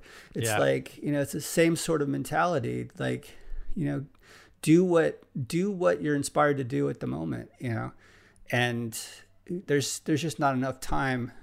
There's not enough time in our lives and on the planet to get caught up in anything except pushing yourself to be creative and progress and having a good time, having fun. Yeah. Okay, man. So final question, which is, okay, what are you proudest of with this whole, this output? Let's put it that way. That's just throw that in at the end. I'm not generally a proud person, because I think one of the things that drives me is I always feel like I can do something more. I can always continue to do something more. And that's been like a sort of like a tireless nagging thing that's always at the back of my mind. But it's also helped me progress and push forward. I'd have to say the biggest... So I think about it as like stretching, the furthest stretch from what I feel comfortable about, the thing that's furthest outside of my comfort zone that I was able to turn into something, successful. The first thing would be my children, who are just absolutely amazing. And I think any parent feels the same way about their kids, but I've had this really sort of blessed life where I've continued to do, coming from a time when people had the same job for 30 years and got a gold watch at the end, like my parents were, I just said, I can't live like that. I'm going to switch it up whenever I feel the need and just keep going, and I hopefully have impressed that on my kids, and I can see their creativity and everything, which is, I'm so proud of. And I'm only 50% of that, because my wife is the other 50%. But I would say, strangely enough, looking back on the skate company's New Deal, of course, was something that I think broke from the norm of everything that was out there at the time, and really sort of helped redefine what skateboarding would be in the 90s, and a completely different approach, putting street skating at the front of it all. So I'm really, I guess you'd say proud, but I feel like that was a huge accomplishment and a contribution more than something that it's like, pride around it. And then the other thing was actually when we made, I got really interested in technology, and I have a lot of, different kinds of emotions and opinions about internet technology and just where the world's going. But like, I got really interested in technology in the mid 2000s, at a time when I thought I had sort of missed the boat of the internet boom or whatever that had happened in the 90s, and got involved in using the internet to create scale and efficiency, and getting to the most people and personalizing experiences. That the only time I ever felt that feeling of personalizing experiences that much in the past was when I used to, personalize my grip tape with paint pens. You know what I mean? It was like you sort of create your own products. And so I went down this path of doing that with different kinds of custom products. And, that went across a whole range of different kinds of companies and products and retailers and direct to consumer and technology that would allow people to customize things online and everything like that. And I split off from the company that I was in with a guy that was really good at manufacturing putting together custom programs, who had done some Nike customization programs and Reebok shoe programs and some different things like that. And then a scientist who was largely responsible or a big part of the team that created virtual reality in the 80s. And us three got together, and I was sort of the wacky, in a sense, brand guy with ideas. Everybody had amazing ideas in that group, but like we mashed it all together and we created a custom makeup company. So we patented a technology that we turned an iPhone into a color scanner and used that color scanner for a woman to scan her skin. And then we custom blended makeup that would match her skin tone. That's a simplified version. But we built the machines to do that and patented that whole process and basically disrupted this giant beauty industry with a product that was being suppressed by, not even suppressed, it didn't exist yet, but with an idea that was being suppressed by the current kind of ruling paradigm of that industry, which was that there's only a few colors, and if you don't fit into one of these colors, well, that's your problem. Yeah. You're not beautiful. You're not beautiful. These 19-year-old perfect bodies, perfect faces are beautiful. And, but you can buy this product and you can do your best to try to look beautiful. And when I realized that, at first it was sort of like a problem that we wanted to solve. And I was like, okay, like I love color. I love all these different elements of this. Like, I think we can solve this problem. And of course, Young, the scientist, was just like, I know this. Like, I've worked in color. He was also an artist and a printmaker. And he's like, I've worked in color my whole life. I can do this. So we figured that problem out. The first time we tested it on someone, I can remember this woman coming in, and she was a mix of, couldn't really even tell totally what, different nationalities or different races, but she had African American and she had Caucasian, and she just had this really interesting luminous skin that was obviously its own unique skin tone. It wasn't just like everybody else's, and she said, in my whole life, I think she was probably like late 20s or 30. She said, in my whole life, I've never had every woman wears makeup every day, pretty much. I've never had makeup that matched me. I've had to buy like 2 or 3 different things and try to mix it together at my house and like do that. And it never looks right. And my skin tone changes in the sun, all this different stuff. And and then she used this, and basically we mixed her up some stuff, and she was just like, oh my gosh. And her reaction, and then some others, like of all different age groups, that just tears came to their eyes. I was just like, oh my God, like we're not actually just solving this dumb color problem. We're actually letting all these people know that they are unique, they're individuals, and they should be getting what's exactly right for them. Like, they shouldn't have to settle for something else that's being crammed down their throat through advertisements. It's easy for mass production to make 5 or 6 of something, 5 or 6 colors, you know what I mean? Or now it's gone up to 15 to 20 colors in some cases, but it's like, it's impossible, or it was impossible at that time, for those big companies to make one bottle at a time. And so we figured out how to do that. And it was really cool because it was completely outside of my comfort zone. It's like, hey, what are these middle-aged dudes, doing in the beauty industry? But we saw this problem, and we saw that we had this unique set of skills to be able to solve it. And then we did, and it was so fun to do that. And then but as we were looking back, periods of years, I think we did it for 4 or 5 years, and eventually sold it to this company, Shiseido, a big Japanese company.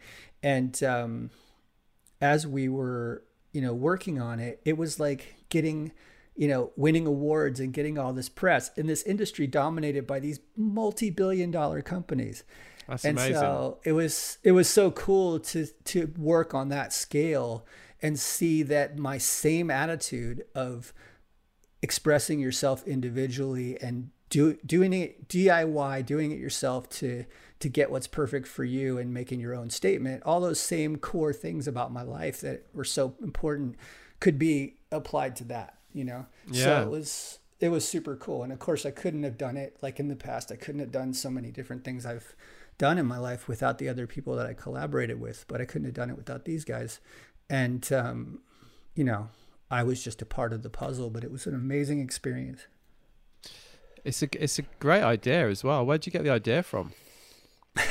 Strangely enough, my friend and I, one main guy who I'd say was my co-founder, the guy who had done the custom programs before, he and I would basically stay up at night. We were working at another company and we'd stay up at night on the phone and we'd just talk back and forth with ideas. Like literally we had hours and hours of just like, what about this? What about this? And we would just like come up with different kinds of ideas.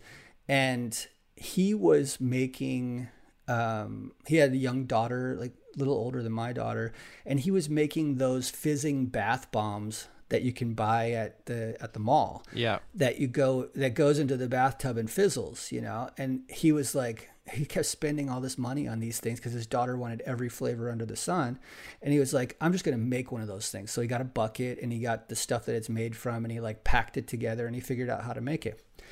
And he told me one night, he's like, my daughters are making these bath bombs. Like I just like thought it was going to be impossible to make it. And I totally figured out how to make it. And and then he was like, what if we do something in like skincare or the beauty industry? And within like 10 minutes, we just volleyed back and forth until we had this idea of like, what if we could figure out, that not just a woman's skin tone, but every part of her skin conditions, like how much moisturizer she needed, all these different things, and build like this one product. That was our dream, build one product that would cover everything type of thing. We were totally naive and ignorant about what we needed to do, but we were like, oh, it's like we could just build an industrial kitchen and just whip it up. It'll be no problem, And I think our naivete of that feeling of being able, like, hey, it's possible, we can do it. We were just dumb enough to dive into it head first. And like what we thought was going to take a few months took almost 18 months to develop.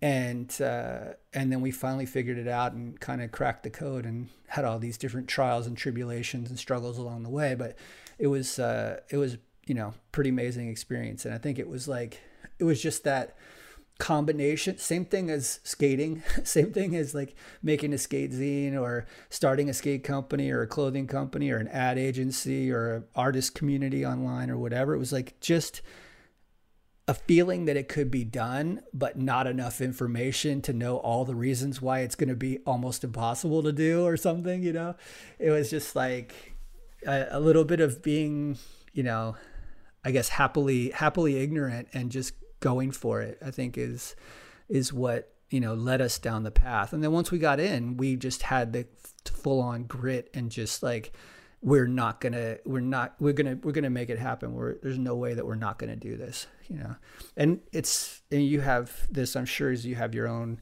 agency. It's like once you put your time and energy into it and you're out there in the world and people are seeing that you're doing it, then the commitment to it just gets more and more solid. And it's like, and then for me, I'll put money into it that I, in some cases, don't even really have, or sell things to get the money to put into it that I need it to do it.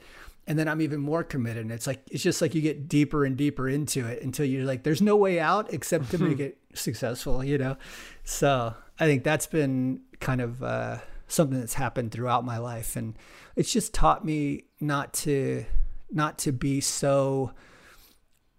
hold on so much to kind of like what the original vision of something is, and to let it evolve naturally. I think that's another reason why I've been able to be successful is they call it in technology pivoting, but like it's just the ability to see once you start to do something, how it's being received and what you need to do to make it better, just to improve and iterate on on what you've created. Because, you know, some people go into things, and I was like this as a teenager in my early 20s. I go into it saying, this is the vision, this is what it has to be like, it can't be any different. And then you realize over time, gosh, you can be so much more powerful when you collaborate and when you listen to other creative ideas. And then when you realize there are other people that are just as passionate as you are with just like incredible talent, that if you combined your forces, you could be even more powerful, which is, you know, loops me kind of in a sense back around to that statement I made about the role of art. It's like, you know, we are the people that can make the changes. And especially when we start putting our heads together, it's like, it becomes unstoppable. And I think that that's, you know, that's a really cool, it's, again, I've said this in the past, like 20, 30 years ago, and throughout my career, it keeps seeming like it's the best time in history to be an artist and to be creative. But I think right now it's like, it's just paramount that creative people, you know, realize what their value is and what their power is. That's a really great point to end it, man. Thank you so much. That was brilliant. Awesome. Man, I really appreciate you taking the time to do that. That was really great. I really enjoyed that conversation. Thank you. Well, it's great to talk to you. I mean, I can tell you're passionate and you live this and have grown up on all this stuff too. And it's like, we're all doing it, you know, equally. Like all of us are doing this. All of us are creating this reality and this future, and, you know, even this present moment that we're in. And it's like, I had this short-lived, really competitive streak in me as a teenager, you know, where I was like, I'm going to win this contest. I'm going to do this. And it was good. It served me to kind of propel me forward. But it as soon as we got to the point where we were starting to do the skateboard companies, it was like, it was all about collaboration, bringing as many creative people as I could into the process. And like, that's why, you know, I guess I could say I'm proud about is always putting on creative people that I saw coming up, whether they were skaters or artists or designers. You know, you mentioned Dave Kinsey, and I mentioned Jose Gomez, and like, you know, there's, in my history, there's dozens, I think, probably. And many of those people have gone on to make huge contributions, and I didn't give them their creativity, or I didn't give them, you know, their ability to do any of that stuff. But I just was in a place where I could connect the dots to give them the opportunity, and in some cases a platform to show that, you know, and to start to make that impact. And then, you know, that feels really good to have been a springboard for a lot of creative people. You know, as we're ending this conversation and I'm thinking about you and your creativity and what you're contributing over there, you know, with your agency and what you do, which I feel like I know that, and I've been there, so I feel like I understand it.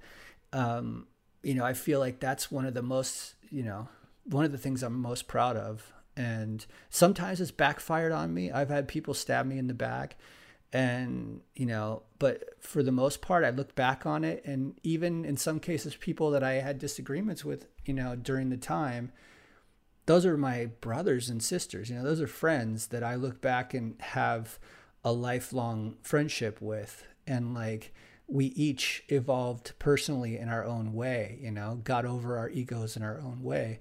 And like, you know, I don't know, just look back on it. I think that's something I'm proud of. Well, you should be, because that's not easy, you know, like that's why I asked you the friendship question, because I know that's not easy, and you're right, it's about parking that ego, isn't it, and learning that, and that's, it really is, and that's not an easy thing to do when you're a kid at all. Like when you're in your 20s and you know, oh my gosh, you said like you're making your mark on the world, you know. Yeah, like the timing with me and Shepard and Dave when we started what we called First Bureau of Imagery back then. And then I first asked Shepard to come out from Providence to come out and come to California. I was like, dude, it's happening in California. You got to come out here, you know? And he was kind of up there still in the area of RISD, and he was bombing New York and stuff all the time. But like, you know, I was like, dude, skateboarder, artists, like, and you're, potentially you're like the Andy Warhol of our generation in a way. And like your ability to get this message out. It's like, come out here to California and let's make a skateboard, let's do whatever we can. And like he came out, and then, Ken Block had asked me. Ken and Damon were friends of mine, and they were doing drawers, and they had asked me, do you have an artist? When Ken was like, I need a designer, man. I need somebody to come out that knows the graphic design and work for me. And I go, I have this friend, he's in Atlanta. I don't know if he'll move out here, but let me see. So I got Kinsey to come out and interview with Ken and Damon. And, he became the artist for DC, ended up doing the DC logo and all that stuff. And like, that stuff all happened. And then Dave, left DC and started doing his Tree Fort thing and other things he was doing. And everything sort of weird, in a weird way, different things for all three of us crashed at the same time. And we all just like banded together and did this little design firm for a while, which was uniquely successful in a time when there wasn't any design firms doing anything like that. We were the only ones that were doing it. And so we did a lot of the designs for that industry in a short period of time, but we were in three completely different places in our lives. I had just been a pro skateboarder and was just retiring from skateboarding and had done my own skate companies and 411 and all that stuff. Dave was just coming up.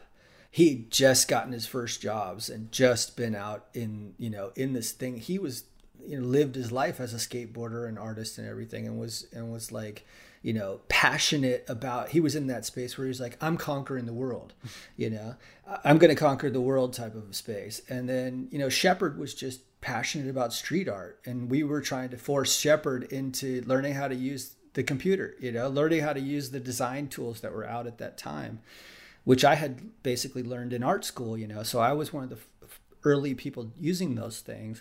And so, Dave also went to the same school as I did a little bit after me. So he knew how to use them. So we were, working on that stuff. There was just these three people with three completely different places in their lives. And I look back at that time period when I could see exactly where each person was pushing in each direction. And it's easy for me to just take the long view and just say like, hey, like we were actually brought together into that close of an orbit for a reason.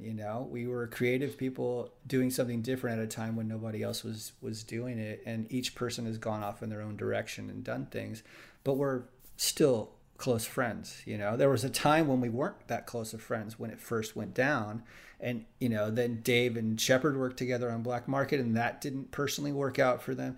But everybody realizes, like with the long view, it's like, we're creative people. Like we're just like a global network, a brotherhood of people that are creating stuff, So, I mean, I don't look back with animosity at all. I look back with love on all of that stuff, and feel like today I have great relationships with all these people in the past of projects that I've worked on.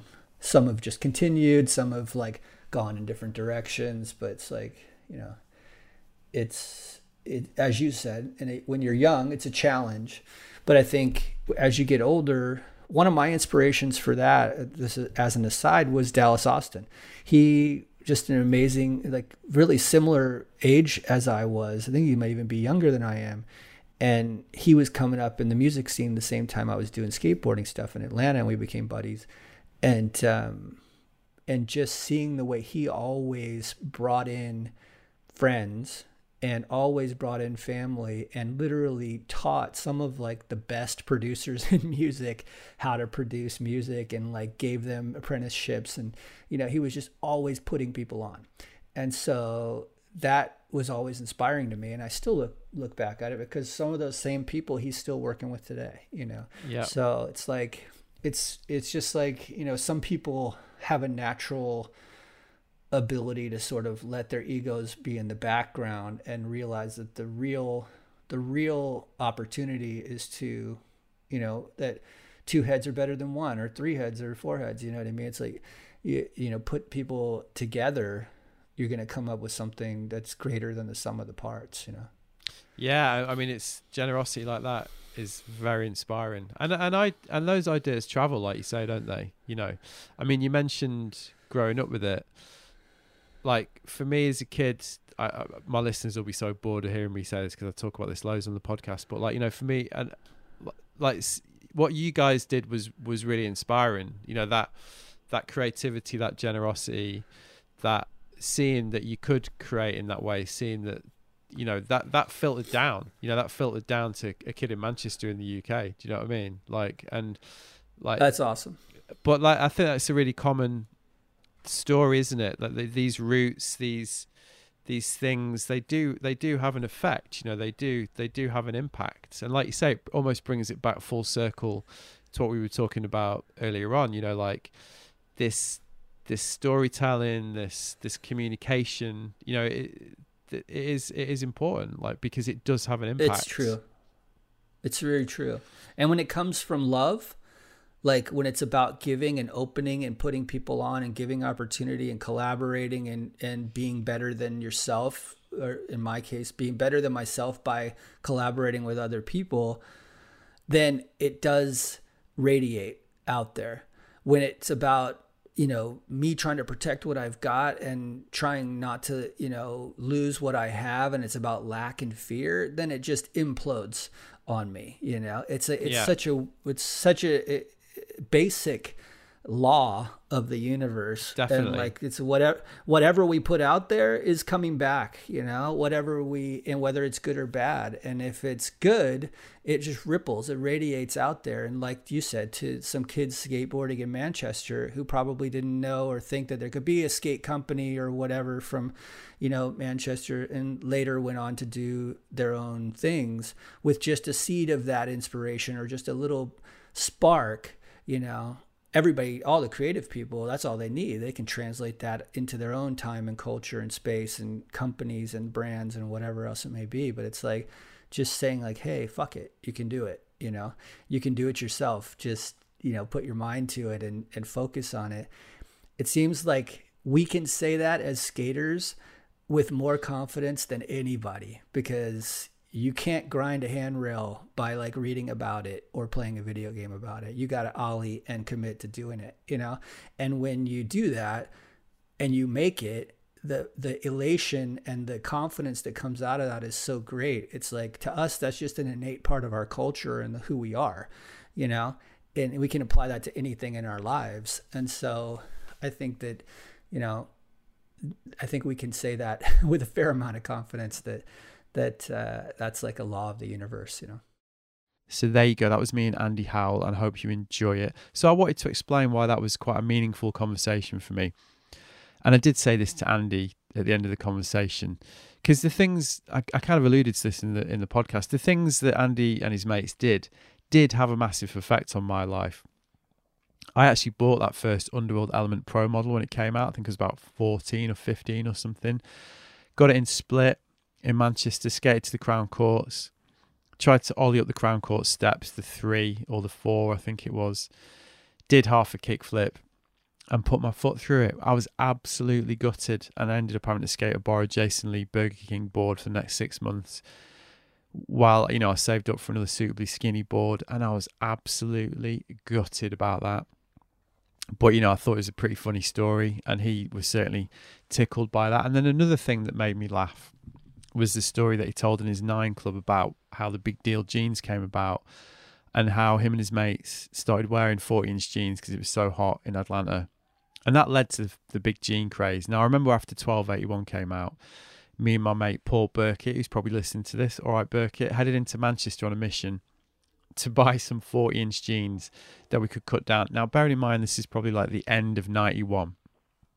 So if you were, you know, you stood out if you would try to do that, really. So I remember we went to the market under the Arndale, and we went around all the stalls asking him if they sold 40-inch jeans, and they all absolutely pissed themselves and started shouting to each other, look at these tools.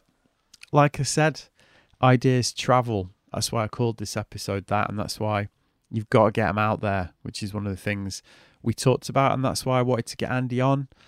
And that's why I've enjoyed this conversation so much. So thanks, Andy. Thanks for coming on the show. I hope to meet you in person one of these days.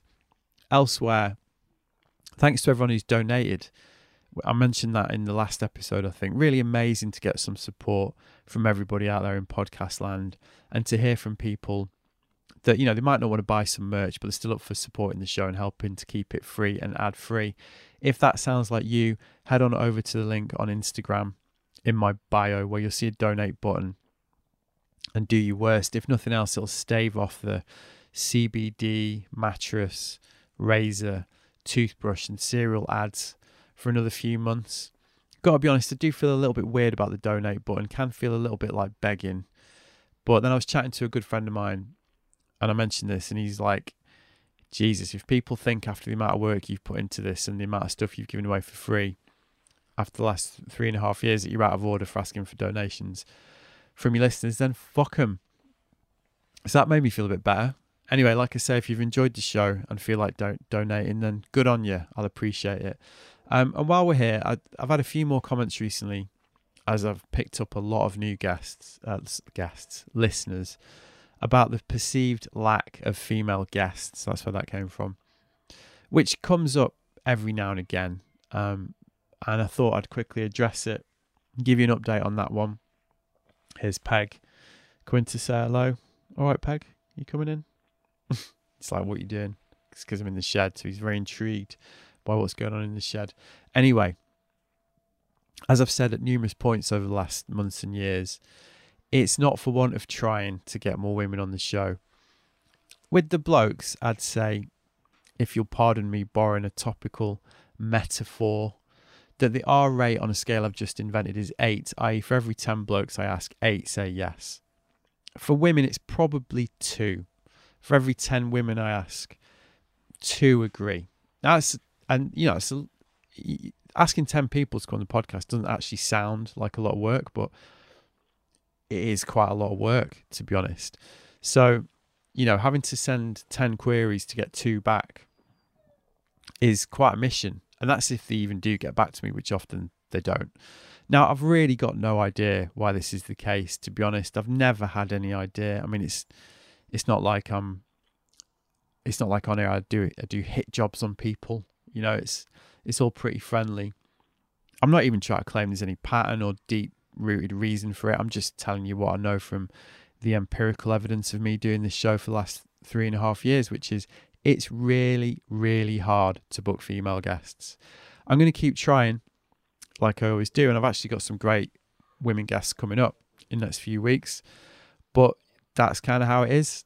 So there you go. You know, thanks if you have been in touch and pointed that out recently. Always appreciate the feedback, but all I can say is I'll keep trying. And if you have got any ideas, keep them coming. You can hit me up at podcast@wearelookingsideways.com or on my Instagram @welooksideways, where I am very active on the DMs, but be warned, I do post them.